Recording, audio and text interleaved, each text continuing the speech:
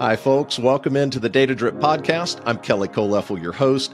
Every other week, we'll bring you insightful interviews with some of the brightest minds across the data community. We're going to cover hot topics such as AI and ML, Gen AI, enterprise data and analytics, data culture, and a lot more. Today, I am exceptionally pleased to be joined by Lakshmi Ramesh. She is VP of Data Services at Tinuiti. She and her team are delivering a range of data-centric solutions for marketing, advertising, and they're involved in end-to-end data outcomes. That includes data collection, data management, and data consumption. Prior to Tinuiti, Lakshmi spent time with IPG Media Brands, Treasure Data, and Cadreon in various roles. Lakshmi, it is outstanding to have you here today. Welcome into the Data Drip Podcast. Thank you so much, Kelly. It's a pleasure to be here. Outstanding. Spend just a minute or so and dive in a little bit more on what you're currently doing for Tinuiti and what Tinuiti does as an organization for those that aren't as familiar. Sure, absolutely. Yeah, Tinuiti is a full-service performance marketing agency. So we run across various channels for our clients. Essentially, what my team is responsible for is our underlying data stack. So my team is a team of data engineers, data quality professionals, BI developers, data operations folks, etc., that help build and maintain the data stack that collects data from hundreds of marketing platforms, brings that together, synthesizes that to really derive data outcomes for our clients. Incredible. The background that you have there, and then with Treasure Data, IPG Media Brands, et cetera. What initially drew you to this career in technology, but then also the marketing side? I'd say growing up, I was heavily influenced by my dad. He, even though was a biomedical engineer by profession, he really used all of his spare time assembling computers from scratch, playing video games, programming, and very early on in our lives taught us basic programming and the fundamentals of computers. So it was no surprise that growing up, I chose to major in computer science as I was getting ready for college. That was really how I got interested into the world of computers. Moving from there, where I really got to play with data was during my master's degree. I was fortunate to work with one of my database professors at my university. She invited me to be part of a project that was in partnership with the plant sciences department. And essentially, it was a bioinformatics-based project where we were making it easier and simpler to analyze plant genome data for that department. So that was my first foray into really seeing how I could put all that theory that I learned about databases and data structures into practice and generate real value. That had me hooked with data, and I decided that I was going to pursue a career in the data space. Marketing and advertising really happened by chance for me. This was in early 2010s when RTB was new, programmatic was fairly new, and trading desks were just starting to become a thing. Cadreon, I landed a role there, and they are part of the IPG Interpublic Group holding company. And I was one of the first few technology team members there, and we were building our data stack ground up. It was a very, very steep learning curve for me because those days you didn't really have a lot of marketing and advertising related resources out there like you do now.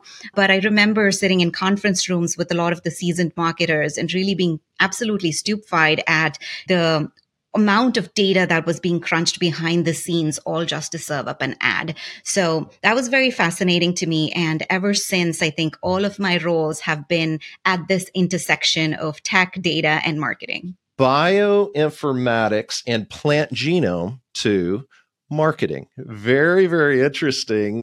What have you seen as you've been in this space for a while?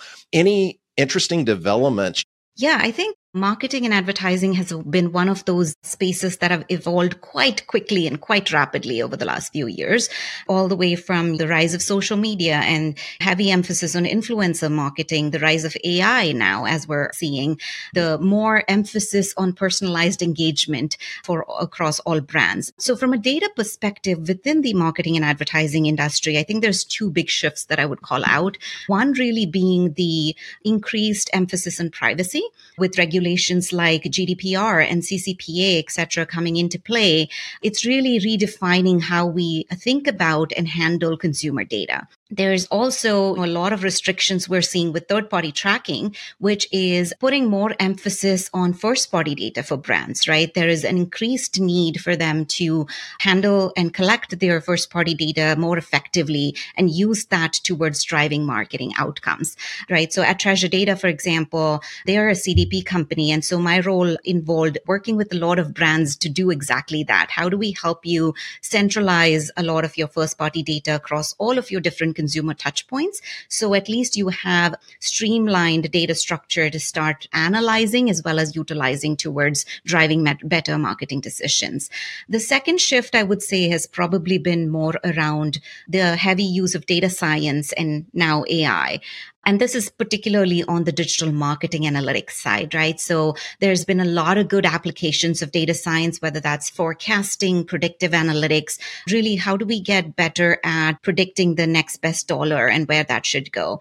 I think that's been quite fascinating to see. And I think that's only going to continue to evolve and grow. Yeah, and it's interesting because when you talk about both of those two developments, the privacy side as well as the expansion of data science or AI type workloads, I mean, all of those have to do with an ever expanding range of source data systems that I'd be really interested with Tinuiti. I mean, you've got to be seeing just more and more demand for these. That then puts pressure on ensuring you've got the privacy side taken care of, also ensuring that you're doing the best you can to deliver these data science and AI workloads. Those data sources expanding significantly within Tinuiti. Yes, absolutely. I think we probably bring data from like hundreds of different platforms today. And so I think I would say that's where our primary challenge lies with respect to data is in the variety, because there is, to your point, so many different marketing and advertising platforms that we have to bring data from. We also have to bring data from client systems and other third-party data sources so we can provide a more holistic measurement solution. I really agree with that. I say that a lot. I think more so than the volume, it is the variety today. It just seems like every single business unit within an organization is getting hit with yet another data source across a different category. And it's creating this huge challenge. And you alluded to earlier, delivering these personalized experiences. Obviously, Tinuiti, to stay competitive, has got to do this. What does your data stack look like today? How are you delivering data today across that data stack to the various consumers that you have at Tinuiti? Yeah, absolutely. Great question. So I think of our data stack sort of in largely three broad components, right? So there's the data collection and the data sourcing side. There is how we manage and store all of that data. And then there is how do we make data accessible, right? So the data access side. So if I really talk about the data collection side, because we've got variety as our challenge and so many different sources to integrate, we've adopted sort of a hybrid approach to data collection. And what I mean by that is there are some of our top platforms that we have internally built API connectors for so that we have greater control and flexibility and customization capabilities for those, right?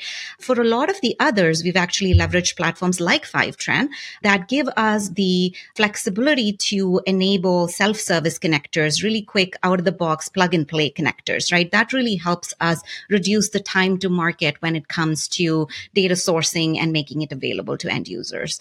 On the data management warehousing side of the house, we've largely been an AWS-based stack. So we leverage S3 as our data lake, and then we use Spectrum and Redshift on top of that. We've also built all of our analytical data preparation transformation workflows using dbt. And that's really worked well for us to make our pipelines more modular, more streamlined, more reusable, essentially. And then lastly, on the data access side of things, we leverage Tableau quite a bit as our visualization front end for a lot of our client-facing dashboards, our internal dashboards as well. SQL is used heavily across the organization for more of the ad hoc analytics, exploratory type of use cases. We use R and Python for more of the advanced analytics side of things. And then we're also starting to explore other solutions to make data available to sort of non-technical users in the company. Very interesting. Those types of capabilities that you're delivering with Tinuiti today, what you're achieving would have been exceptionally difficult 10 to 12 years ago with what we had to build with then. Absolutely, absolutely. And I think that is part of the challenge of being in the data space is it's constantly evolving, right? So you want to stay ahead of things. You want to stay on top of, is there a better way, and constantly be reassessing that and continuously modernize your stack, right? That's, I think, the big challenge that's in front of all of us. When you go into a new year, do you look at those top 1, 2, or 3 areas? You say, hey, look, we've got maybe these areas around the tech stack, these areas around process, these areas around skill sets that we want to improve, and look at it that way, and to get this constant improvement process going at Tinuiti? Yeah, absolutely. I think that modernizing our foundational data layer has been a huge focus for us over the last year or so, particularly because we knew that if we were going to build data products at scale, we had to get our basics right. We've been tackling problems like how do we get quick and easy access to a new data source, for example? How do we make our data pipelines, data preparation and transformation more efficient and more quicker? How do we reduce the time to market from sourcing data from a data source and making that available to end users, right? So those are the big focus for us over the last year or so. And I think looking forward, we likely now take that a step further and say, okay, now how do we democratize that data across more people in the company? How do we build more apps and products from the data that we have centralized, right? How do we leverage AI capabilities and bring that to bear? Yeah, and you'd mentioned using S3 and a data lake approach too. I mean, there's so many benefits to going down that path. Can you talk a minute about some of those data workloads and this diversity now of data workloads and applications and ways that you're trying to deliver value around data products? What are you most focused on right now, and what's important to you as you're building and delivering these data products and services? Yeah, I think that for me, from a data outcome perspective, like with any product, I think the big focus needs to be on the end user at the end of the day. It's very easy to get caught up in the new and shiny tools that are out there or the engineering mindset and be focused too much on the how instead of the why. It's also easy to get caught up in, I think I know what my audience wants, but then only to build it and find out that's not quite what they wanted, right? So I think we should all start with the users in mind, the consumers in mind, and really focus around how do I build better products that can enhance their day-to-day workflows, can bring new value to them with the data that they're leveraging. How do you stay grounded in that why? It is a challenge. It's not easy for sure, especially at our scale, right? We've got, I would say, 12 to 15 different channel teams, media teams that we work with. And we've got cross-channel strategy team. We have analytics teams. So we have a very diverse set of user base, and not to mention the end client too as well, right? So I think that keeping a pulse and being on top of what their day-to-day workflows are, what their struggles are today. So we've been doing a lot of forums where users are invited to share with us, how do they manage a particular account? What are the data points that they really leverage? What is the impact that helps them derive? Because getting a deep, good understanding of their workspace and putting yourselves in their shoes, I think is the first step to really being able to start drawing up a roadmap to solve some of those problems. Oh, I love that. I love that. Talk to me a little bit about how you're incorporating a data lake approach into that overall data delivery. Yeah, absolutely. So I think the data lake, the biggest advantage that it provides you is it allows you to build specific workflows for your known use cases and allows you access to data for the use cases that you're yet to discover, right? So that's kind of how I think about a data lake essentially. And so at Tinuiti, we adopt the approach of let's bring all the data that we possibly can, store that in our data lake, build specific workflows for the known use cases, and then allow users to interface with the other data and perform exploratory analysis so we can uncover new use cases, uncover new product ideas for those. And then you talked also about, Lakshmi, the AI ML space. Anything that you'd like to discuss there that you're doing that's something maybe new or maybe even it's a vision that you have on the horizon for this next year? Yeah, absolutely. I think the big one that I'm really excited to research and experiment with is more on the BI and the insights side. So the ability for us to now take data, do things like bring efficiency through like a SQL Copilot, for example, being able to leverage large language models towards insights generated and do that more in a more automated fashion, a more natural language way of asking questions for analysis. So those are probably the areas that I'm most excited about digging deep into in 2024. Very nice. Very nice. And you've led a number of data teams. You're leading one now. For those listening out there, maybe wanting to move into this area, I mean, what qualities are most important, do you believe, to have when you're leading a data team? So I think that, it's important to stay ahead in this space, right? You have to be constantly, like I said earlier, keep a pulse on your audience, what their struggles are, because that's what's really going to help you define a vision and a roadmap and priorities for your data team. I think it's also important to be able to constantly be learning and responding to change. We talked about how quickly the data scape has changed over the last few years, and we have so much better capabilities now, and that's only going to keep evolving. And so learning about what's out there, how can I incorporate that to generate value, I think is going to be huge. In addition to that, I think it's, one of the things in my experience, I feel like data teams often do struggle with is it's difficult oftentimes to tie outcomes that your data team is generating to general company metrics like revenue or margins, etc. Right? And so while you can leverage some metrics like whether maybe you're driving operational efficiency for the teams by automating certain things, or maybe you're helping reduce churn and things like that, I think it's important to build the narrative for your data teams around how is data really helping the company advance and providing value to clients at the end of the day, and tying your vision to that narrative and constantly reminding your teams of that, right? I think that is huge.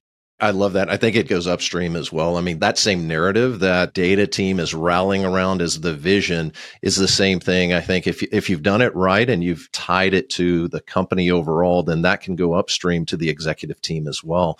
I would imagine that the story stays the same as you're sharing it both ways. You talk about staying ahead, learning. Just personally, what do you do to stay ahead? Because I struggle with this. It seems like every day I'm falling behind in this area. It's like, oh, there's something new. There's something new. What do you do? I want to hear from you. What do you do to stay ahead? Absolutely. It's hard. There's, I think, a deluge of information nowadays. And so it's hard to keep up.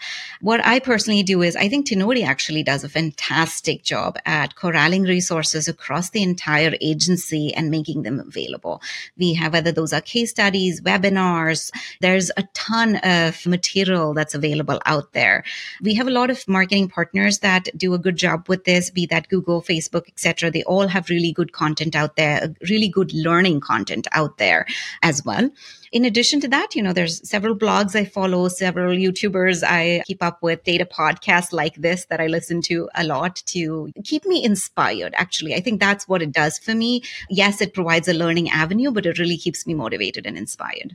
If you look back over your career, is there a leadership lesson that stands out to you that you've learned that is unique to you being a female leader in the data space? I think that the biggest lesson I've probably learned personally is just embracing the fact that I'm a female leader, right? I think embracing that feminine side. And I think there is part of being a female leader is that there are certain unique skills that may come naturally to you, right? And again, I don't want to generalize here, but I do think that there are unique skills that female leaders bring to the table. And that could be their approach to negotiation, their approach to conflict resolution, how their approach to bringing empathy to the workplace. And I think really embracing that and knowing that you're bringing that to the table and leveraging that towards making better teams, right? Because at the end of the day, I think regardless of gender, all of our jobs as leaders is to find that complementary skill set that we can put together in a team, make all the jigsaw puzzle pieces fit together, because that's how you have the biggest impact. Yeah, a lot of times I think I default to, hey, I've got to learn some new technology, but you're right. There's so many things that as leaders, regardless of what your background is, that you can learn. And when I asked that question, you were talking, the one that jumped out to me was empathy. And I think everybody, we can all do better by being more empathetic. So no, those are great learnings, I think, over the years, and certainly something we can all take and use going forward. This has been a lot of fun. I have really, really enjoyed this, Lakshmi. I appreciate you joining the show, joining the Data Drip today, and I look forward to keeping up with everything you're doing at Tinuiti. Absolutely, Kelly. Thank you so much. This was really great, and I'm grateful to have been a part of this. Absolutely. Thank you again. And thank you to everybody who listened in today. We appreciate each one of you. Please do subscribe to the podcast, any of the major platforms, Spotify, Apple Podcasts, Google Podcast. You can also find us on YouTube and certainly visit us at 5tran.com/podcast. You can also send us feedback. We'd welcome your comments at podcast@5tran.com. We would love to hear from you. See you soon. Take care.